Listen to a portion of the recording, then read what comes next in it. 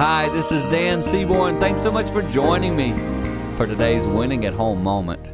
I want to talk about renewing your mind.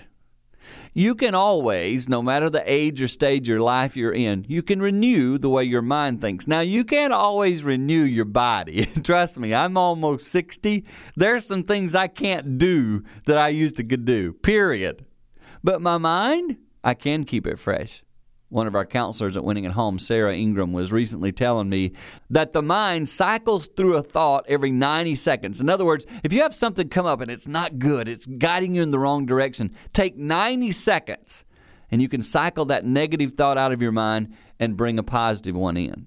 Just a little tip that I think will help you. And it reminds me to make sure I keep renewing my mind, focusing on good things. Boy, when you do that, you will find yourself winning at home.